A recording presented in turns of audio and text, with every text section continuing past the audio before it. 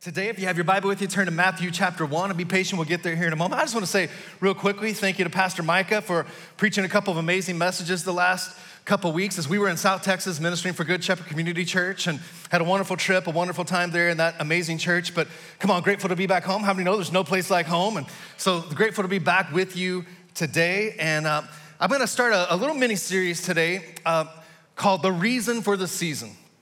And how many are familiar with that statement? We kind of hear that this time of year. And the context to that for us is typically just an encouragement or a reminder to not forget that Jesus is the real reason for the Christmas season. And I want to encourage you, keep Christ in Christmas, even as the world, and I'm grateful that they're doing it, even the secular world, Christ is on their lips, even if they don't know it, as they say Christmas really is about the coming of Christ. But I want to encourage you, really endeavor to keep Christ at the center of everything that you're about this Christmas season. But I got to thinking about this, that little statement that we say, the reason for the season, it reminds us that Jesus is the reason for our celebrations. But I got to thinking about it from a little different perspective, a little different angle. What's the reason from God's perspective for the season? That there were some motivations, there were some things that caused God to send Jesus, and that's what Christmas is all about, the arrival, the coming of the Messiah, the Savior of the world, whose name is Jesus. And so let's dig in these next couple of weeks into what God has to say in His Word about His reasons for this season that we call Christmas. And so let me pray over the Word today, and would you pray right where you are, man of God, woman of God? As I pray corporately over us, would you pray individually? Would you ask God to speak to you and encourage you, to strengthen you, or comfort you, or maybe challenge you in the places that you need to be spoken to, or places where God needs to remind you of some things that He's spoken over your life, or maybe you're here today. In fact, let's just get to praying it instead of preaching it. Father, we just thank you that your heart today for every man, woman, every family, every marriage, every young person that's here in this room, joining us online, Lord, is to strengthen us, encourage us, God, challenge us, Lord, to grow in our faith, to look more like Jesus. And we thank you, Lord, that you are near to the brokenhearted. Anyone who's here today and they're maybe hurting, they're lonely, they're longing for something, needing something in their life, spiritually, emotionally, physically, Lord, maybe up against a diagnosis or some kind of a challenge in their health, Lord. Relationally, God, maybe in a season of strife or a season of challenge in a marriage or a relationship. God, thank you that your heart today is to speak to your people. I humbly ask you, God, would you use an imperfect preacher and an imperfect message to reveal the heart of a perfect Father today, whose heart is filled with love and hope and goodness and forgiveness for every person, every situation and circumstance. It's not lost on you, Lord. You see, you know, and you care, God. And would you come today, Lord, and would you bring hope, courage, freedom, strength, fresh faith for the future that you have in your heart, God, for every man, woman, and family in this place, every young adult in this place, in the mighty name of Jesus. And come on, if you'll just receive a little bit of that for yourself, your marriage, your family, give the Lord a good amen. Amen. All right, so what is God's reasons for this season? Matthew chapter 1, verse 23 says, "Look, the virgin will conceive a child. She will give birth to a son. They will call him Emmanuel," which means God with us. Come on, aren't you grateful that God loved us too much to leave us lost in our sin? And aren't you grateful that God was willing to step down from His throne, this place of privilege and safety and security, and come and live amongst us? For God to put on human skin and become flesh, to come and experience and endure every trial, every temptation that we would ever endure or experience, yet without sin, so that He could be the one that would pay the price to make a way to bring us back into a relationship with God. But yet He would endure and experience everything that we would experience so that He could now be, the Bible says, seated at the right hand of God, interceding for you and I as our big brother in the faith. That's what Christmas is all about. God with us. God coming to earth. God not settling for us just knowing about Him in books of theology or in stories of history, but God saying, I'm gonna come and I'm gonna live amongst you. I'm gonna come and I'm going to dwell among you. And so I've got a couple of points today, and within the second point, kind of 5 subpoints. And the number one point, God's reasons for the season is that Jesus came to reveal to us who the Father really is. Jesus came to show us who God really is. There's a variety of opinions and ideas and thoughts and perspectives about who God really is. Jesus came to show us who God really is. And this is important because perhaps more than anything, your perspective about how you see God and how you perceive God, perhaps more than anything, affects your ability to receive from God and relate to God. And unfortunately, many of us have experiences on this side of eternity that have filtered or influenced the way we perceive and the way we see God. Because of maybe painful experiences in life where we felt like God was far away or that God shouldn't or wouldn't have allowed these things if he wasn't loving.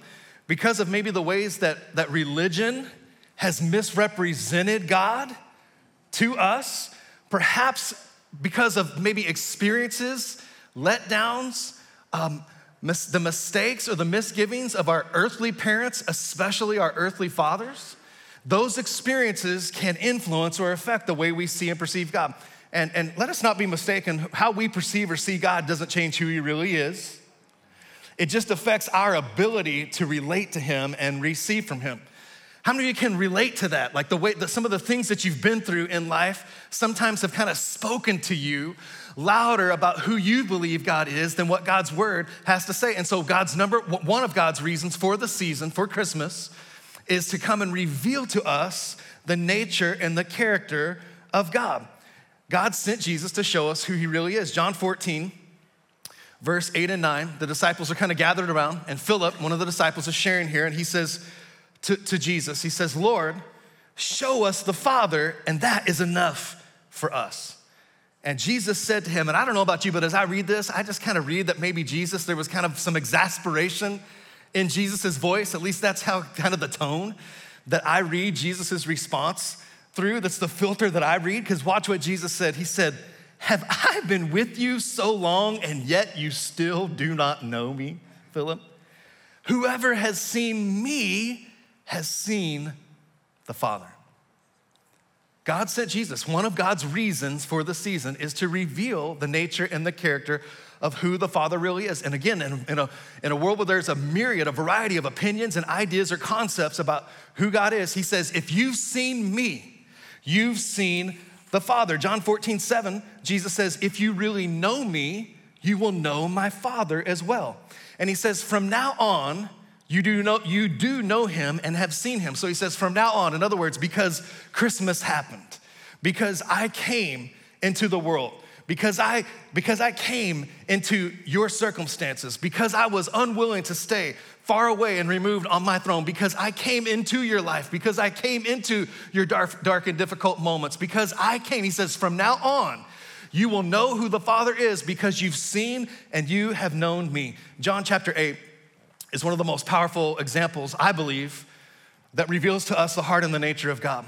It just speaks so clearly as to what God was about when he sent Jesus into the world and into your life and to my life. And you might be familiar with it. Jesus is speaking, and as he's speaking, it says in verse 3, it says, the teachers of the religious law and the Pharisees brought a woman who had been caught in the act of adultery. And they put her in front of the crowd. She had really done the thing. And maybe today you've really done the thing, but I'm telling you, you might have done the thing, but you are not the thing. What you've done does not define you.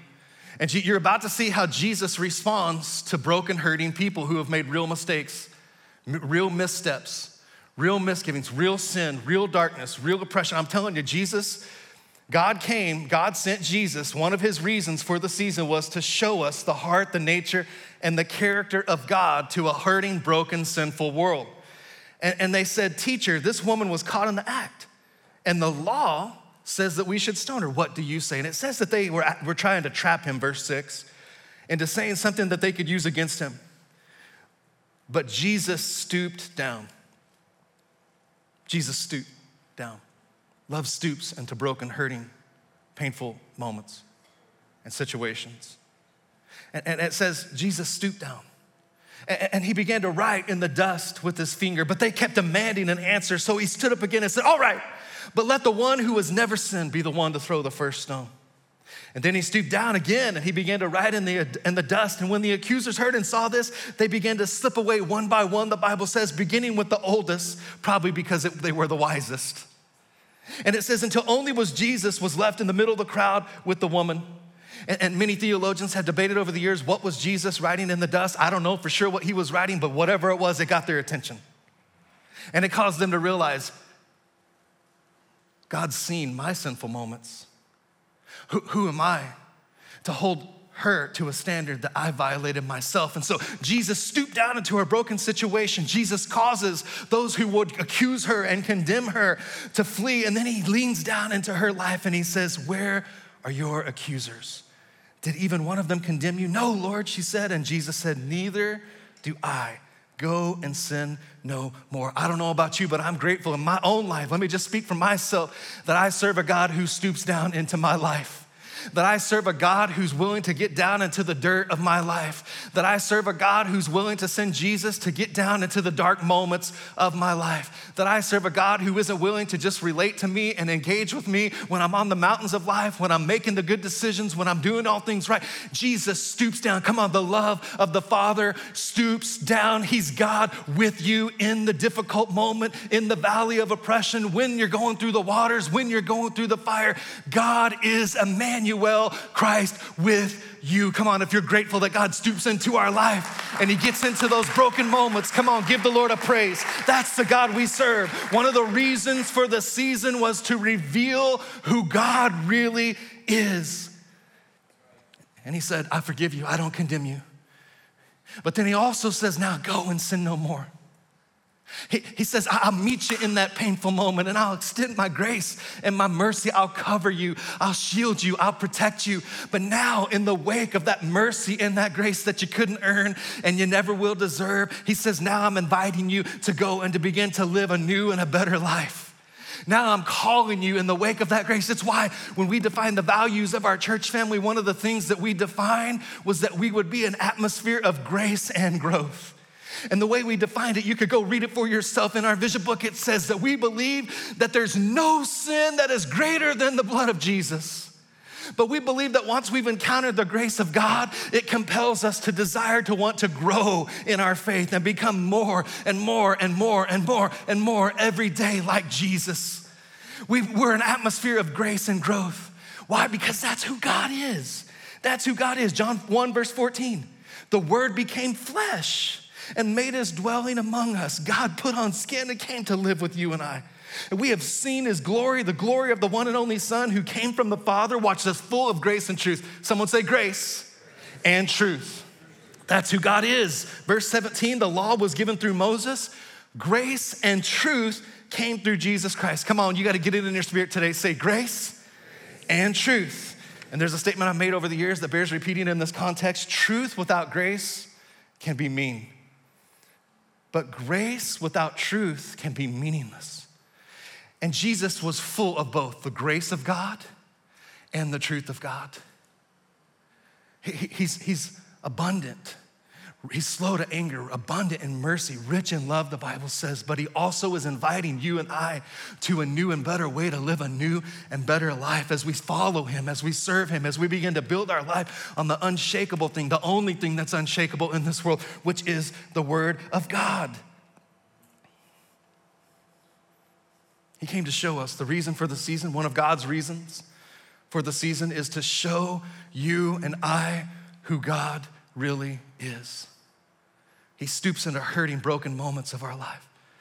He forgives us, he covers us, he gets us back up, and he helps us to begin to live a new and better life. Number two, reason for the season. God's reason for the season. There are many things throughout the New Testament. We'll look at a few of them over the next couple weeks that Jesus said. He just outright said, the Son of Man, Jesus, I've come to do these things. And one of the things that he said was, I have come to seek and save the lost. He says, I didn't just come to meet with those who are already religious or righteous. He says, I didn't come to build a congregation or even a denomination. He says, I have come to seek and save those who are far from God.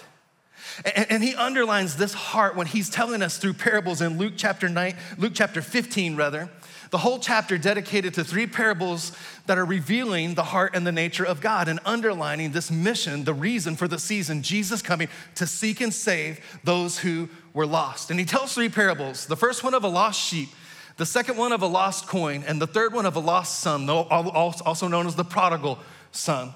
And so let's just look at these. In verse 3, it says, Jesus told them this story. Your translation might say Jesus spoke to them in this parable. And he said, if a man has 100 sheep and one of them gets lost, what will he do? Won't he leave the 99 others in the wilderness and go to search for the one that is lost until he finds it? And when he has found it, he will joyfully carry it home on his shoulders. And when he arrives, he will call together his friends and neighbors, saying, 'Rejoice with me, for I have found my lost sheep.' In the same way," someone say the same way, "there is more joy in heaven over one lost sinner who repents and returns to God over 99 others who are righteous and haven't strayed away." And I don't know about you, I'll just speak for myself. I'm glad when I was the one who was wayward, when I was the one who had lost my way, I'm grateful that God wasn't content to just stay with the congregation he already had. He sent Jesus to seek and save the lost. Come on, if you're grateful that God didn't leave you where you were, but he came and found you, he sought after you, he came running after you. Come on, give him some praise today.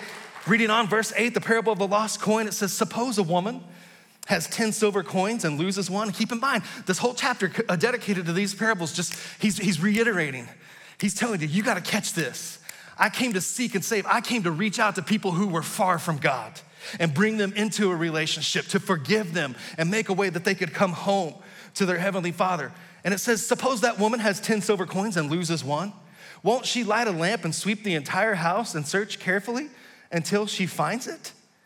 And when she finds it, she'll call her friends and neighbors and say, "Rejoice with me." Someone say, "Rejoice," "because I found my lost coin." In the same way, there is joy in the presence of God's angels when even one sinner repents. Have you ever lost something that was really important to you? And have you ever experienced the joy? Maybe it was a day or 2 or 3. I think there's even more joy when maybe it's a month or 3 months or 6 months or 9 months when you find that thing in the couch cushion, or you find that thing under the car seat, or you find that thing you've looked and you've looked and you've looked and you've looked and you found it. You remember that sense of joy that you got? Come on, when you found the money or you found the ring or you found the AirPod or whatever it was that you had lost, and that little sense of joy that you had in that moment pales in comparison to the joy that heaven feels. The Bible says when even one person comes home to Christ. He came to seek and save the lost. And religion is the story of man's forever frustrated attempt to make ourselves right with God and acceptable to God. That's the story of religion. The story of Christmas is God's forever successful plan to enter into our lives and make us completely right and wholly acceptable to God. That's the story of Christmas. He came to seek and save the lost.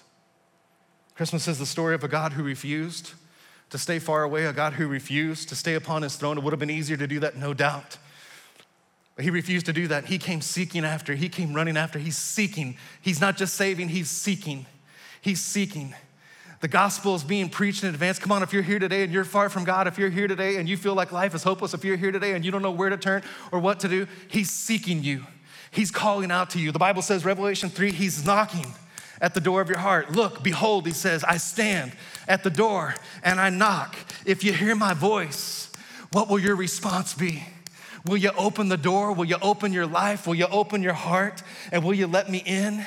And we see it played out in the very Christmas story, Luke chapter 2. Joseph, it says, went up from Galilee. Caesar Augustus has called for a census. And so all these families, you can picture it in your mind's eye, according to the decree of the emperor, they're all gathering their families and they're going back to their hometowns to be counted as part of the Roman census.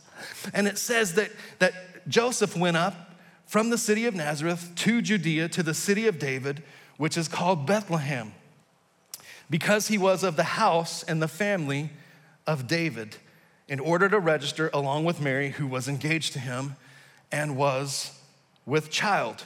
And while they were there, the days were completed for her to give birth. She gave birth to her firstborn son. She wrapped him in cloths and laid him in a manger. We sang about that this morning. It's right from the Bible, laid him in a manger. But catch this, because there was no room for them in the inn. Because there was no place, because there was no room for them. And I think it's just fascinating and prophetically significant that right there in the story of Christmas, we see that right from the start, it was established that there would be a people who would not make room for Jesus in their lives. And the challenge that we have today is to say, are we making room for God in our lives? Are we opening, are we answering the call? He's knocking on the door of your heart. He's seeking after you. He says, that's the reason I came. I didn't need a holiday. I didn't need a congregation or a denomination. I'm after you individually and specifically. And will you answer? Will you make room today? It's easy to see that many people in the world have no room. They will make no room for Jesus in their lives.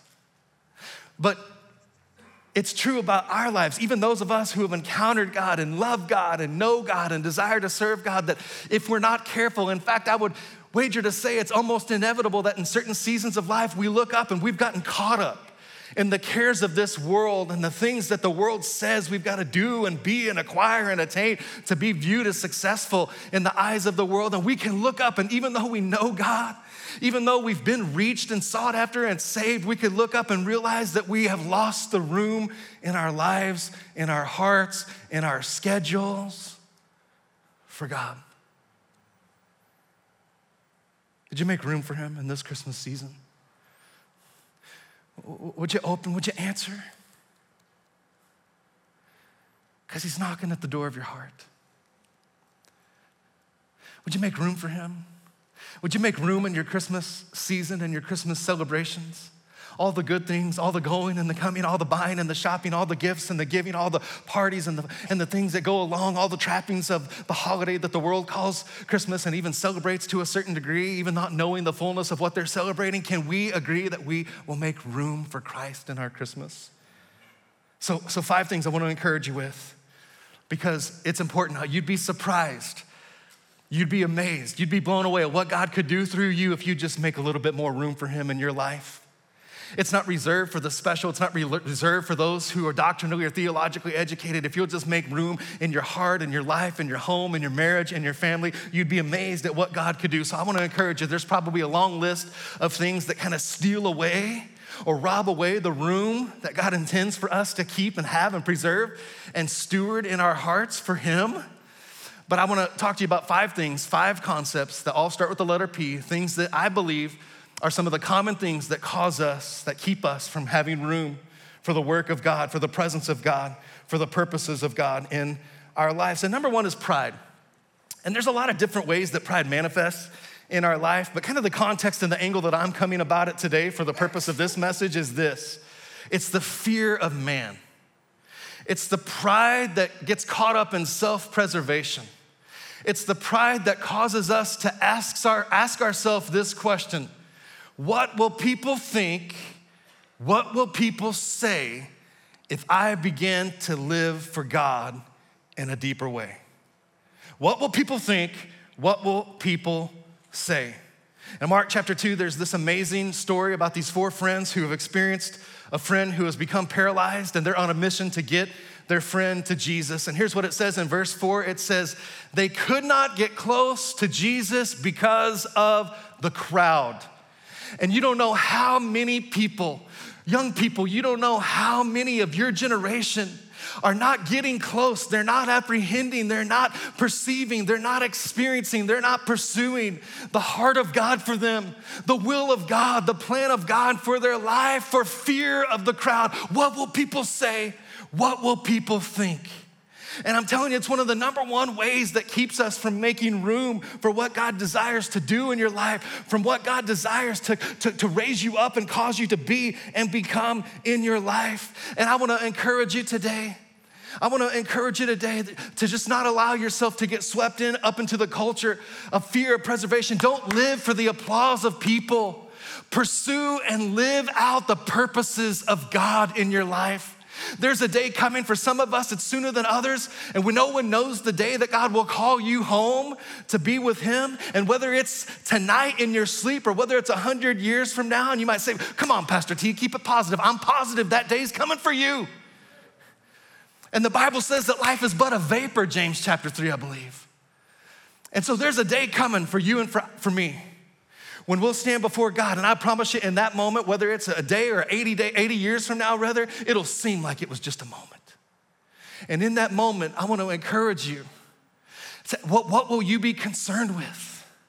Will you be concerned about the peers and the people who right now you're shrinking back and holding back from stepping up and speaking out and standing up for God in your generation?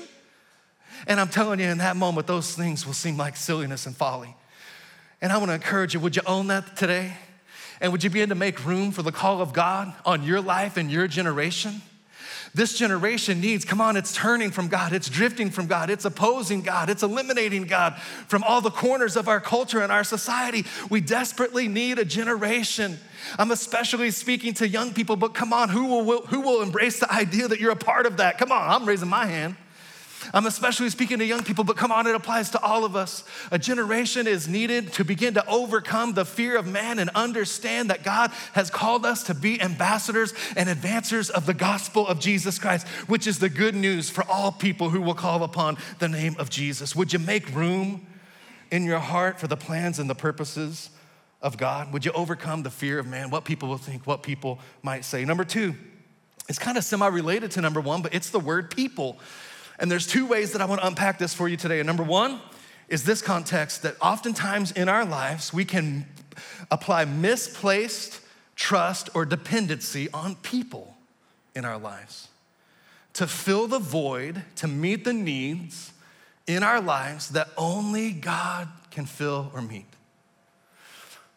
And in my life, just to be real with you as a pastor, the way I've experienced this some over the years and I've learned, it's not that I still don't struggle with it a little bit, but I've learned how foolish this is. There's been times in ministry where I've said, as long as that family is still a part of the church, as long as that person is still a part of our worship team, as long as that leader is still serving, and the Lord has allowed me to deal with and experience what it looks like to have to realize that my faith and my trust about his provision and his advancement of this ministry that I'm blessed and privileged and honored to be pastor of was never a person. It's not a family. It's not people. It's only Jesus Christ and his presence, his provision, his protection. And we can misplace. What's it look like for you to kind of have misplaced trust or misplaced dependency where it wasn't possible for that person to really fill the need or fill the void in your life? We can do it with our spouses. And I'm telling you, as amazing, if you're blessed to be married in here today or desire to be married someday, as amazing as that person may be, beautiful, attractive, anointed, wise, all those things that your wife or your husband might be, if you're blessed to be married or desire to be married, I'm telling you, they cannot and they will not be able to fill the void that only God can fill in your heart. They cannot meet the needs in your life, in your spirit, that only Jesus Christ can meet in your life. Can I encourage you, do yourself a favor and release them of that burden. And you can't be that for them. Only God can meet those needs. Only God can fill that God-shaped hole in your life. Only God can be the source of your provision. Only God can be the source of your identity. Don't misappropriate your trust or your dependency upon a person, upon a pastor, upon a spouse. Only God can do those things in your life. And the second way that I believe God showed me this was the wrong people. That sometimes even with good people, the right people in our lives, we can misappropriate trust or dependency. And it keeps us from having room in our life for the place that only God can really inhabit and God's intended to inhabit. But we can also miss out on the room that God has for us in our lives when we allow the wrong people into our lives. And the Bible says this real clearly in 1 Corinthians 15:33. It says, do not be misled. Your translation might say, don't be deceived. Bad company corrupts good morals. Bad company corrupts good character. He says, don't be misled, don't be deceived. You know what I think he's trying to say there is, many have tried this and few have succeeded. When you begin to allow the wrong influences, the wrong voices into your life, ultimately it begins to lead to the wrong choices in your life. And he's saying, if you think that you could go and you can desire to stand for Christ and live for Christ, but begin to allow a bunch of those negative influences in your life or ungodly influences in your life, he says it's just a matter of time when it begins to corrupt that character or that desire to serve and live for God. And so I want to encourage you, some of what keeps you from having room for the purposes and plans of God in your life is the misplaced trust or dependency upon people or the wrong people in your life. And here's what I want to encourage you with. You don't have to shun people. You don't have to judge people, but you can begin to say, you know what? I'm gonna begin to surround myself with people who are faith-filled. I'm no longer gonna allow myself to get into those places where there's gossip and negativity and criticism and fear that are all kind of rampant in the midst of that relationship. Or for some of you young people, even some worse things that maybe they're about that maybe are just not part of God's best for your life. They're not positioning you or advancing you forward towards the purposes of God for your life. You owe it to yourself to begin to recognize those things. And again, don't shun them, don't judge them, don't put them on the outside. Just begin to say, I'm gonna begin to surround myself with friends. I'm gonna begin to surround myself with the people of God, people that are pursuing, people that are following Christ, people who are living for the same things that I'm valuing and that I'm pursuing and living for, because bad company corrupts good character. So we gotta overcome pride. We gotta overcome the fear of man. It could keep us or cause us to not make room for what God wants to do in our lives. We gotta not misappropriate or misplace our trust or dependency upon people. We gotta be mindful of the people that we are allowing to be the key strategic influencers in our life. Number 3 is misplaced priorities. The P word is priorities right here. And I wanna encourage you with something that sometimes even right things in wrong order can steal the room that we are intended to have for God in our lives. No doubt there's some bad things that we need to recognize and say, that's definitely not part of me making room for God in my life. But sometimes it's not even bad things. Sometimes right things in the wrong order. And God kind of speaks to this through Matthew 6:33. You might expect me to go to this verse where it said, seek first the kingdom of God and his righteousness, and all these things will be added to you. And you know what he's talking about when he says all these things? He's talking about things you legitimately have need of in your life. And he says, I'm not calling you to lay down those things, the things you really need in your life, the things I've really called you to in your life. There's some things that God wants you to be about in your life. He just says, would you put me first? Would you put me in my proper place? And would you watch how I will come and begin to supernaturally empower and provide for you in a way that you can never do in your own strength? And you'd be surprised at how many people never really make room for the call of God in their life because they say this, I'd live for God, but I don't have the time. Or they say, I'd read the Bible, but I just can't find or make the time. And I had this thought one day, there's social media, there's some negative things about it. There's some ways we can redeem it, and we are redeeming it and using it for the purposes of God. People literally all over the world tuning in to worship with us and growing our faith together through Rev City Online that goes out over some of those social media platforms. But I had this thought, I thought, man, I wonder, because there's a lot of negative things that come along with that, and we've yet to really see the fullness of the impact of some of these things, the way that we could become addicted to or dependent upon social media. It's a relatively new phenomenon. But I had this thought, I wonder if maybe God invented social media to keep track and to hold me into an account when I stand before him and I give an answer for the things that God called me to do that I didn't think I could have time or make time for in my life. And where God could say, well, I understand what you're saying, but you watched 42,000 hours of cat videos in your lifetime, Or for me, tornado videos. You watched 18,000 hours of tornado videos. You watched 22,000 hours of police car chases, Thomas. And so I understand you were busy, but you might have had some time. I looked it up and I saw this. It's alarming in some ways. And as parents, and I'm not judging anyone here today or anything, I'm just saying maybe we ought to just think about this and just ask ourselves, is this really the right direction and trajectory for ourselves? And what's our part in kind of stewarding it well and counseling the next generation and being counseled by the wisdom of God for our own selves? Because here's what I found. You go look it up. It's a New York Times study that in 2022, amongst preteens, that's 11 and 12-year-olds, social media usage is expected to rise from 2 hours to 2.5 hours a day. In teenagers, it's expected to rise from 3 hours and I think 45 minutes to 4 hours and 15 minutes per day. And in my generation, it's expected to rise to about 2 hours a day. And I got to thinking about it. Did you know if you would just tithe that amount of time, you could read the whole Bible in 6 to 9 months? Just giving 10% of the time that we, on average, give to social media. And so, what's it look like for us to begin to make room for God in our lives? What's it look like for us to say, I want to begin to prioritize. I want to begin to live a life where what matters most to God begins to matter most to me. Again, not not forsaking the real things that he's really called you to do and be and build with your life. He doesn't, I believe football is of God, you know? I mean, I'm gonna watch football today. And I believe sports with our kids and those kind of things, and I believe vacations and all those things, they're of God. They're things that we should have in our life, but not at the expense of making room in our lives for God. And we are seeing what we get when the culture begins to misprioritize and misallocate and begins to drift from God and begins to drift from church. What's it look like for us to say, hey, it stops with us. We're still gonna do those things. We're still gonna enjoy life. We're still gonna go on the trips. We're still gonna enjoy sports. We're still gonna go on trips with family and friends, but we are going to begin to say, but God remains first in our life. And it's evidenced by the way we schedule and plan our lives. What's it look like for us to make room for God? The Bible, or rather the enemy, Satan operates in procrastination and presumption, which sounds something like this: someday or one day. Someday I'll get around to serving God. One day I presume I'll have the chance to step up and do the thing that God's put in my heart to do.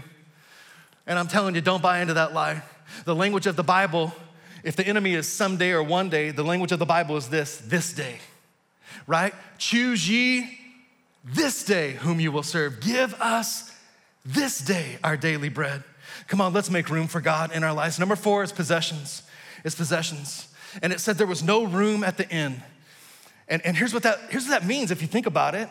Business was booming.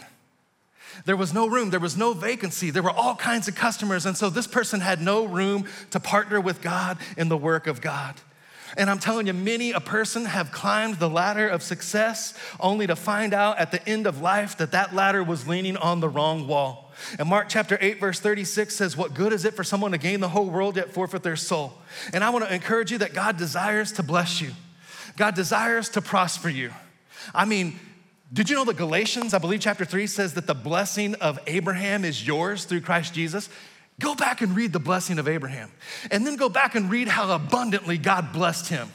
And I'm just telling you, God wants to bless you. God does not despise financial blessing or prosperity. In fact, we need some kingdom people to prosper and to be blessed so that we can build missions, so that we can build churches, so that we can reach people. God does not despise greatness, and he does not despise prosperity. But the question for us is this: how much can God bless us and we not use it against him? How much can God bless us and we still remain desperate for him and dependent on him? Because I don't know about you, but sometimes I find myself when things are tough, when things are challenging, when I've got a need, when I've got a sickness, when I've got lack in my life, that's the moment where I hit my knees and I'm desperate for God and I'm dependent upon God. But sometimes if we're honest with ourselves, the place where we tend to drift from God the most is actually when he's pouring out his blessing on our lives. And so can we just embrace that possessions can keep us from having room for God in our life? And it bears repeating, let me say it again. How much can God bless us and we still remain desperate for him and dependent on him? Because he wants to bless you. Because he needs kingdom-minded people to be entrepreneurs, to be blessed. He needs kingdom-minded people to succeed in the arena of athletics. He needs kingdom-minded people to be entrepreneurs, to build great companies, to bring a blessing. Come on, the blessing of God to Abraham was you are blessed to be a blessing. In you and through you, all the families of the world will be blessed. Number 5, last one right here, is a poverty mindset. And God spoke this to me. My notes were done. I thought it was 4 P's. And then the Lord just dropped this 5th one as kind of a bonus into my message. And at first, honestly, I was like, Lord, what do you mean? You're gonna have to unpack that for me. And thankfully he did, or it wouldn't have made the sermon. And he began to show me how a poverty mindset can keep us from really making room for what God desires to do in our lives. And here's what a poverty mindset is not. A poverty mindset, and this is kind of spiritual language, might be new to some of us, but a poverty mindset is not the amount of resources that we have.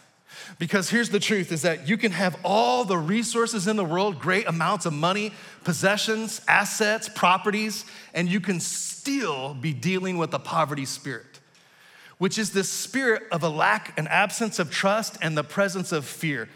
Will God really be able to provide? In the future, are we gonna have enough?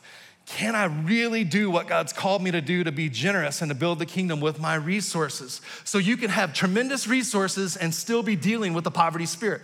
I know people who have very little resources, but they have defeated the poverty spirit and they are living open-handed and open-hearted. They are walking in the fullness of the provision of God for their life, even in the midst of their nominal resources. So this is not about the amount of resources we have. This is about dealing with this spirit so that we can make room for God to move in us and use us to build his kingdom. And 1 Kings chapter 17 is a really awesome passage that kind of unpacks this for us. And it's challenging. This challenges us. But I have the conviction that we don't do anyone any favors if we don't challenge people to live out the way that God's word calls us to live as Christ followers. So here's this amazing story. In verse 8, it says, the Lord said to Elijah, go and live in the village of Zarephath near the city of Sidon. And I've instructed a widow there to feed you. So you need to catch this today. This is God's instruction to Elijah. This isn't Elijah's idea. This is God's idea. And so Elijah went. He arrived at the gates of the village. He saw a widow gathering sticks, and he asked her, would you please bring me a little water in a cup? And as she was going to get it, he called to her, the man of God called out to her, bring me a bite of bread too. And right there, side note, carbs are of the Lord. Come on, someone say amen.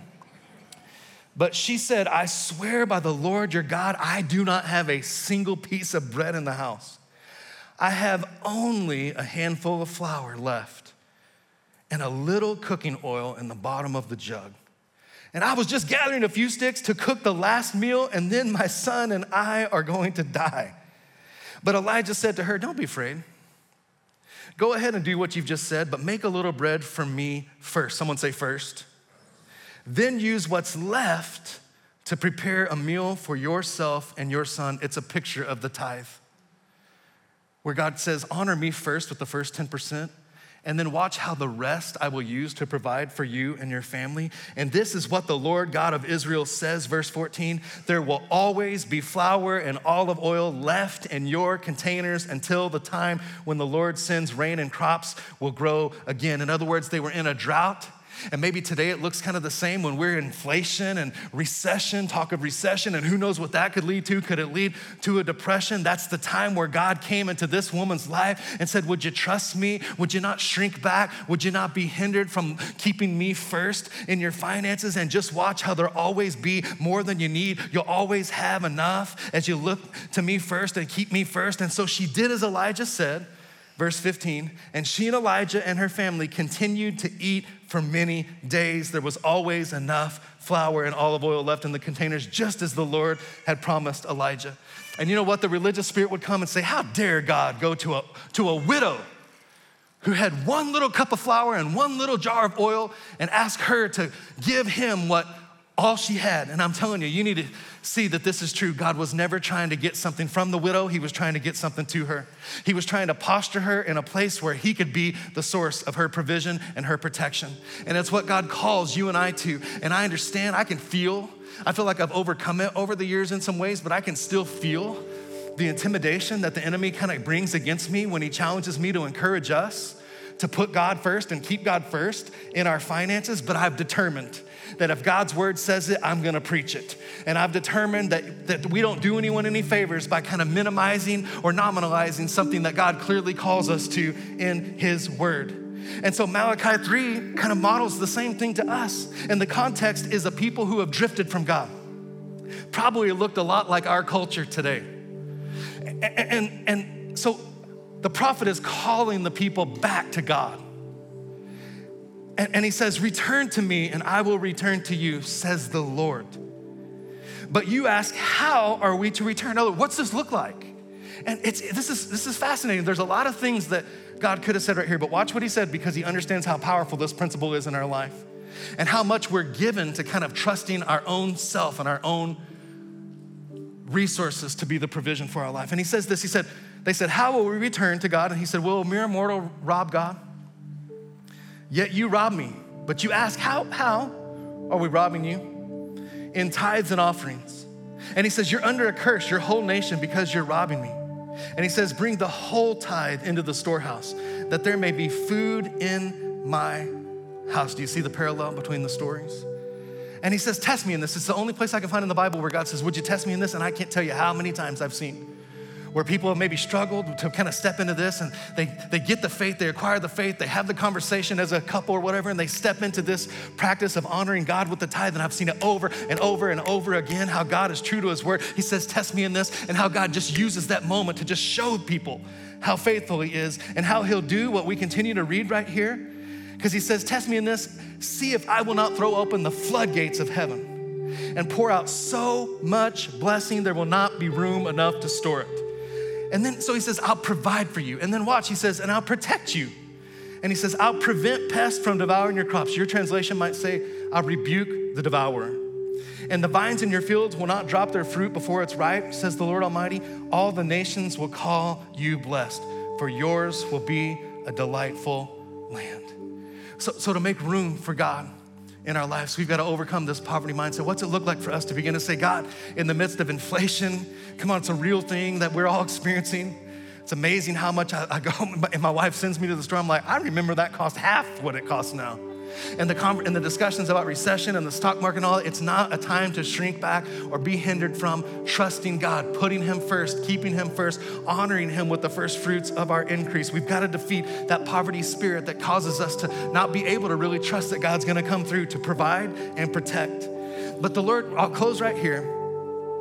And I want to encourage you, just take that and just do with it what God would have you to do. What's your part? Where are you at in that place in your life? But lastly, right here, the Lord spoke to me and said, but there's also a poverty spirit that goes beyond finances. And because poverty is about lack. Poverty is about, an impoverishment is a lack, or God's standard is this. He wants to provide and protect, and because of fear of the future or an absence of trust that God really can do what he does, we kind of live beneath the standard that God is calling us and inviting us to live in by faith. And so he spoke to me and he said, there's also a poverty spirit that comes against people in the area of their identity. And here's how that looks. Who am I that God could use me? If God really knows the things I've done, the things that I've said, the struggle I'm in right now. And I'm telling you today that if that's you, you're at risk of believing or buying into a lie from the enemy. But here's the encouragement. If that's you today, I mean, again, you know God has something for you, but you kind of think, it can't be for me. I don't have the education. I don't come from the right family. I don't come from the right background. I've got these disadvantages. I've made the mistake. I really did the thing. I'm telling you, if that's you today, you might have really done the thing, but you are not defined by the thing. And I want to encourage you today. I want to tell you today that you are in good company.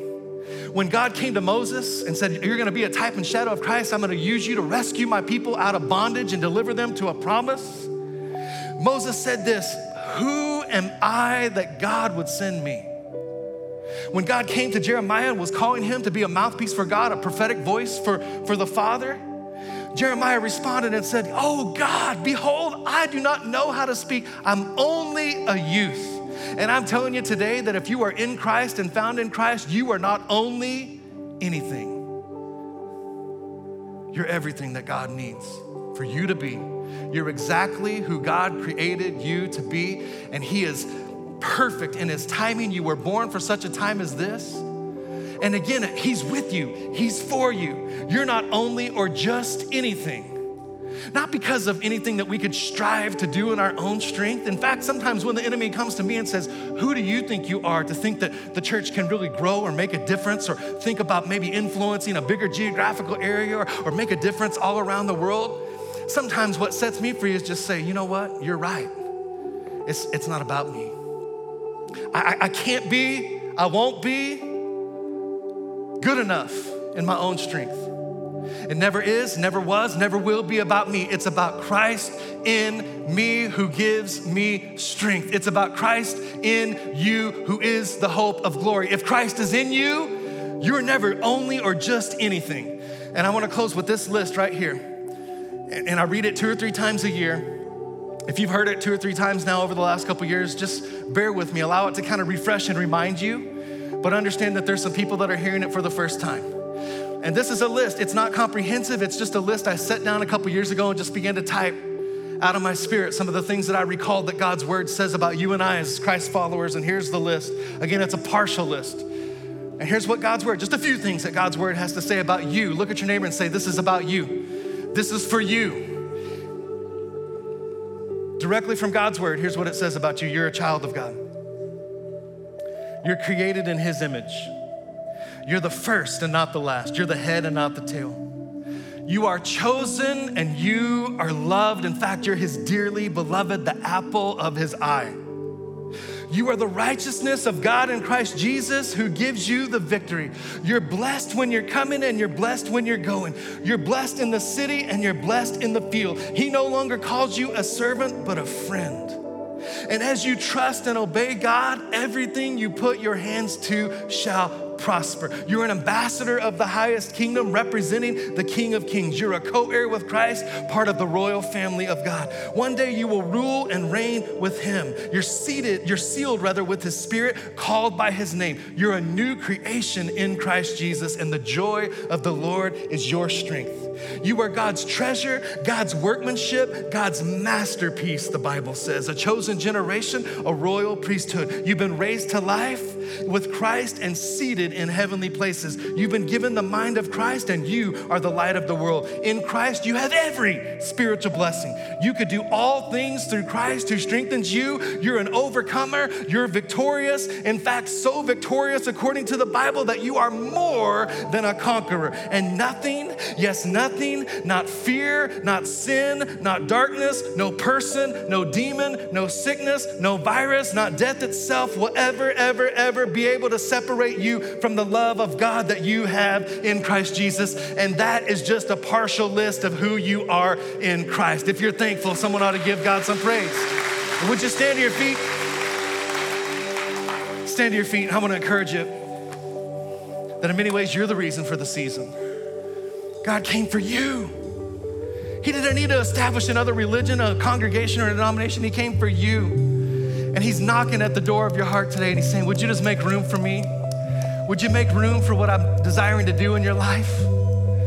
Would you allow me to cover you, to wash you, to heal you, to forgive you? What's it look like for us, for you rather, I should say, to respond to what God's speaking to you today? What's it look like for you to say, yes, God, I want to make room for you. I hear you knocking. I see you knocking at my life, at the door of my heart. And as you maybe just ask the Lord, in fact, just ask him right there, maybe in your spirit, or just softly under your breath, just say, Lord, what are you speaking to me?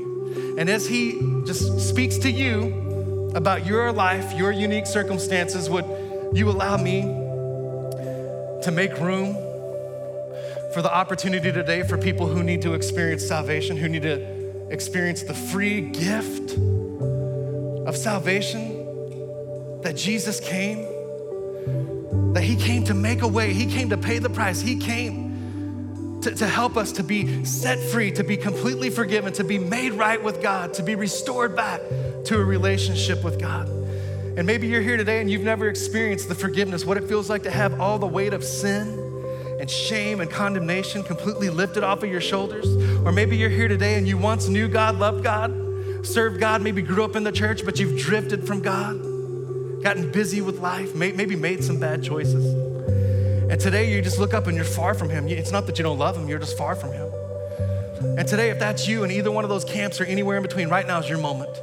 Right now is your moment to come on, run into the arms of your Father. And right now, if that's you, would you just do something as heads are bowed, eyes are closed right here? Would you do something, just a simple outward sign of the inward work that God's doing in your life today? As he's knocking at your heart today?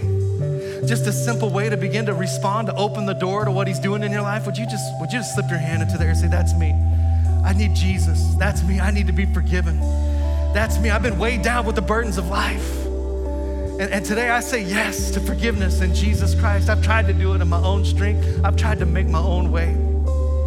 I've drifted from God, and today I'm saying I'm coming home, back into the arms of my Father, back into the house of my Heavenly Father. And if you raised your hand today, you could lower it in this room and online. And here's what we're gonna do. We're gonna pray this prayer with you. We do it for 2 reasons every week. And the first one is just to come alongside you, help you to know there are brothers and sisters in Christ. Come on, we're gonna stand with you. We're gonna walk with you. If you stumble, we're gonna help you to get up and keep moving forward in faith. And we do it for a second reason. It just reminds us every week we never graduate from grace. Everything God's gonna do, come on, he's building our faith. He's strengthening us. He's maturing us in our faith, but it's all built on a foundation of grace. So come on, many precious people said yes to God, came home to God. Let's pray this with them today. Would you pray it with them today? Come on, would you pray it boldly today? Say, Father, in Jesus' name, I recognize my need for a Savior. And I thank you for sending Jesus to pay the price I could never pay, to make a way that I might have a new life and a fresh start. I give you my life. I give you my trust.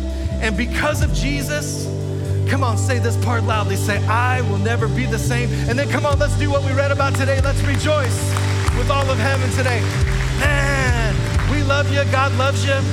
Come on, let's make room. Let's make room in our lives and in our hearts for what God's doing. Come on, let's worship God one more time together. Then we'll come and we'll dismiss you.